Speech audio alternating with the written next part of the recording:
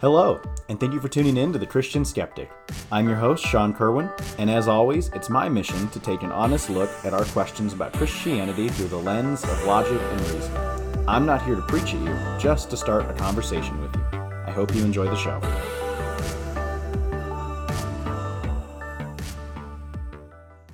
If you're just joining us, we are joining in part 2 of a series on megachurches, and we're going to get a little more personal this time and kind of tackle maybe some of a question of why it's so easy to be offended at a megachurch, maybe why so many of us are offended at a megachurch. I'm joined again by my special guest, Brandon, who was with us last time, the philosophy major and non-Christian extraordinaire. Again, welcome back to the show, Brandon. Sean, thanks for having me. It's been a while. Yeah, 2 whole weeks, though we talk almost on a daily basis, yes, so it really it's not a while. No, but it's been a while since I've seen you. This is true. So yeah, and you come from a testimony or a background, I guess if you want to call it, of having been hurt by a megachurch as well. So tell us a little more about that. Sure, I do have my own testament, no pun intended.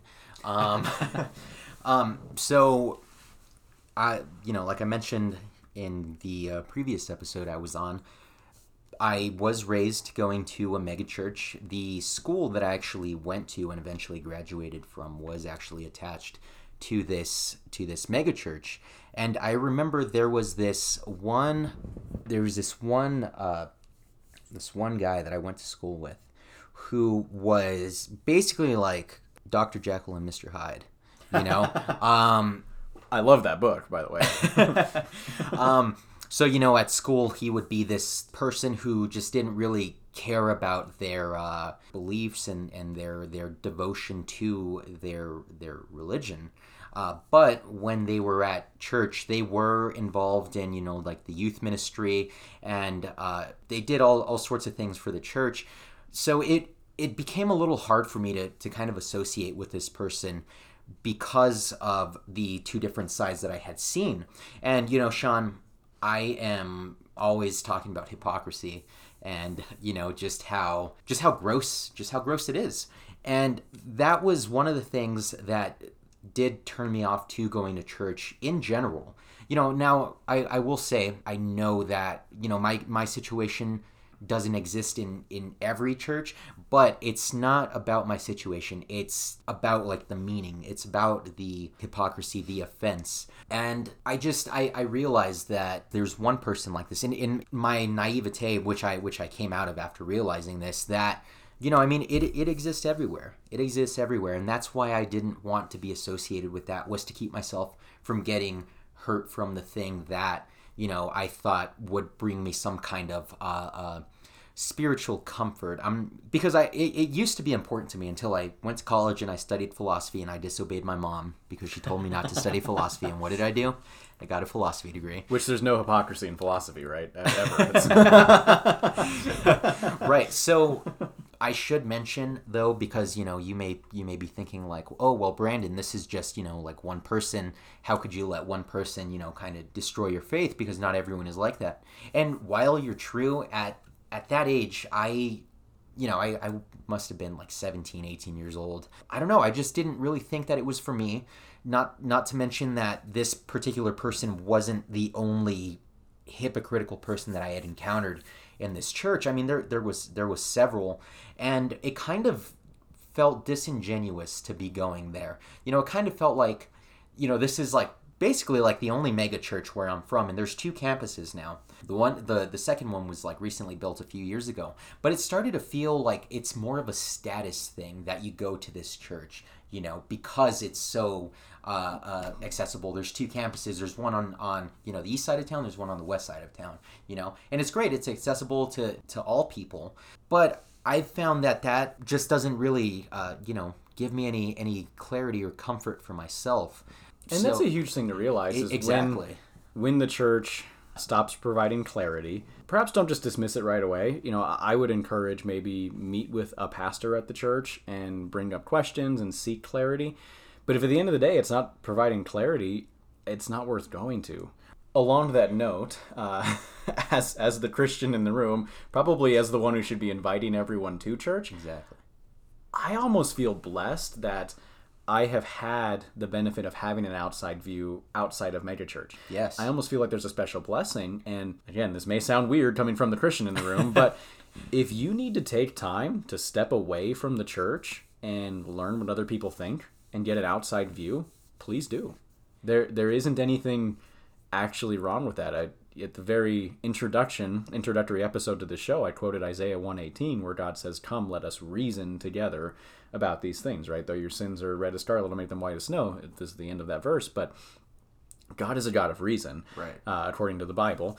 And if you need to take some time to evaluate and apply logic and reason to the church experience, if the church experience is hindering your view of God, of the Bible, then it might actually be the most Christian thing. Again, depending on your situation, everyone's different. I'm not generalizing here, but don't feel guilty if you need to take a few months of stepping out of the church and you need to read some Nietzsche, or you need to read Aldous Huxley, just to know what other people think, because I think it's important.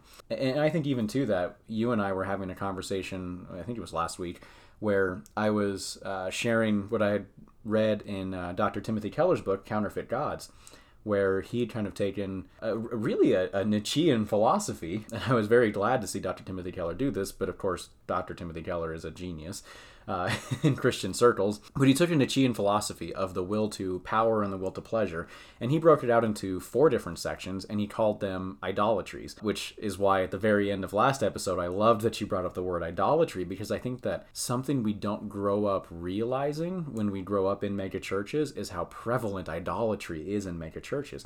So Tim Keller brought up the 4 idolatries that you find as far as motives go for worshiping. And this could be worshiping anything. This could be worshiping an actual idol, or it could be worshiping Jesus, the God of the Bible, right? And as Brandon mentioned a lot last episode, motive is a huge factor of that. Well, motive can be the idolatry. So Tim Keller says there are 4 of them. One is approval, which would probably fall under the pleasure category for Nietzsche.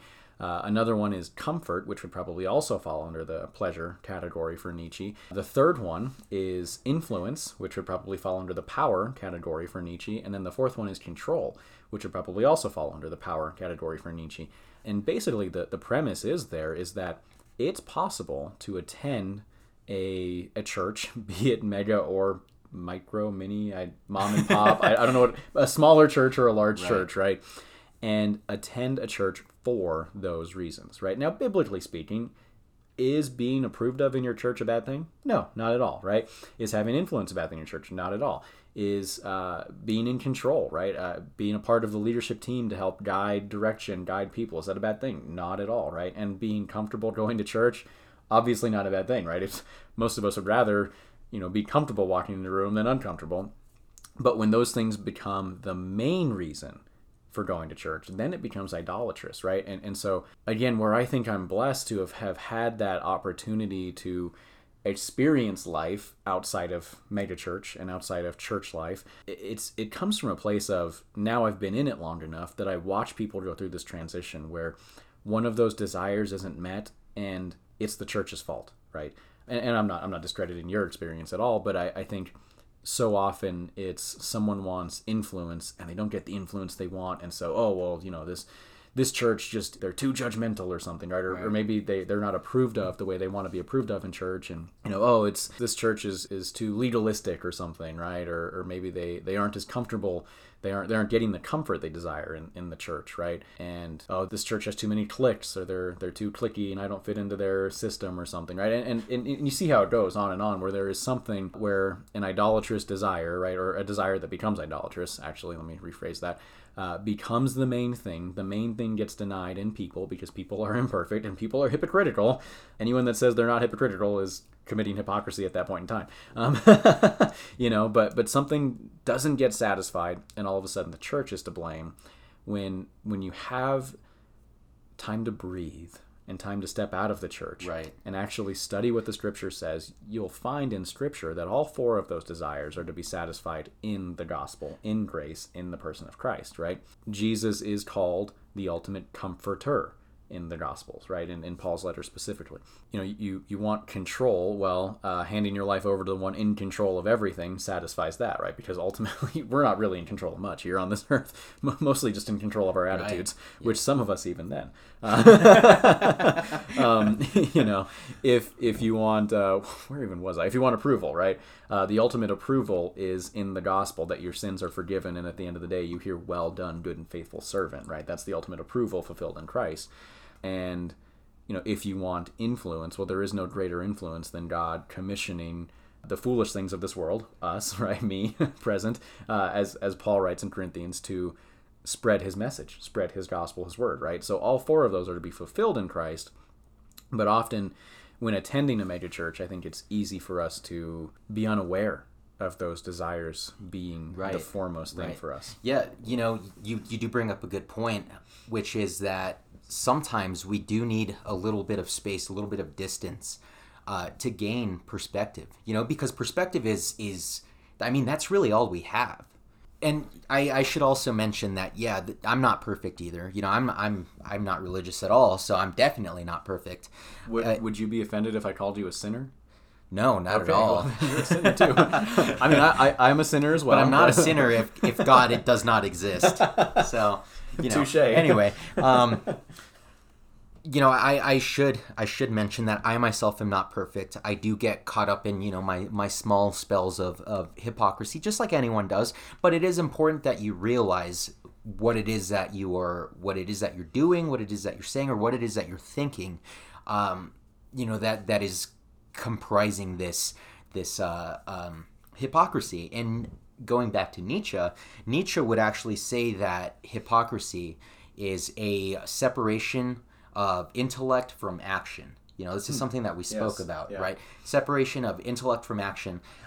For Nietzsche, rumination is key to actually understanding what it is that he's saying, but to also, I think on a deeper level, rumination is key to understanding what's going on in general. So if you do need to take a step back to gain some perspective, by all means, please feel free to do so.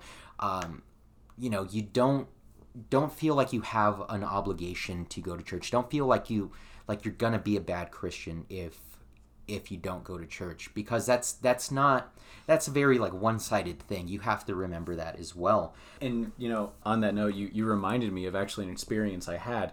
I at one point got to have lunch with one of my living legend heroes. He's a famous mathematician. His name is Dr. John Lennox. He's an Irish guy. He's got a nice Irish accent. But he's also an apologist, and he also travels around the world having intellectual conversations and debates even about the validity of the Bible, of Scripture, of the existence of God. And I got the chance to ask him what was the turning point in his life where he wanted to become an intellectual concerning the Bible, concerning religion. And he said it was on his 13th birthday, actually. He said he grew up in a Protestant family in Catholic Ireland, right? So there was some opposition, there was some hostility, there was some interesting looks he and his family received growing up, right? But his father, on his 13th birthday, handed him a copy of the Communist Manifesto.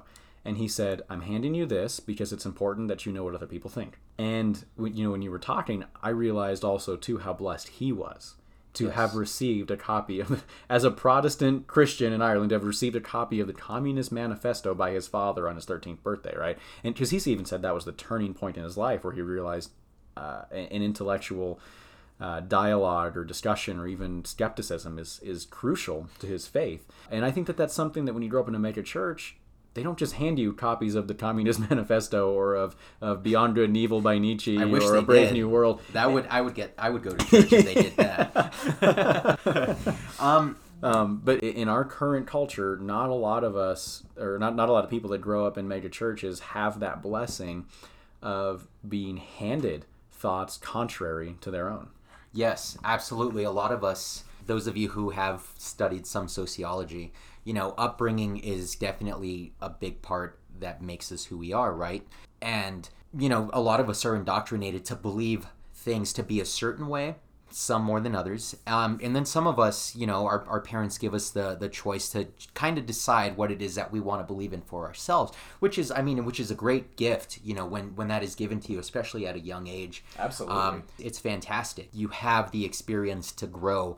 But, there's also those other options out there that you can explore as well. You don't have to solely be focused on being a good Christian or being a good Buddhist or whatever, but it is important, though, that as people, as rational beings, especially if you're listening to this podcast, I implore you to definitely get out of your comfort zone. Read something that you've never thought that you'd ever read in your lifetime. Like, if you don't know much about Buddhism, go read the Tao, something like that, But, it's all for perspective. It's for purposes of perspective and to be a well-rounded, enlightened individual. Yeah, and to your point, it's funny that you mentioned the Tao, because as soon as you said that, I thought of another hero of mine. Unfortunately, I won't meet him on this side of heaven, but it's C.S. Lewis, right? Who wrote a book that you and I have both read called The Abolition of Man, where he starts off talking about the Tao.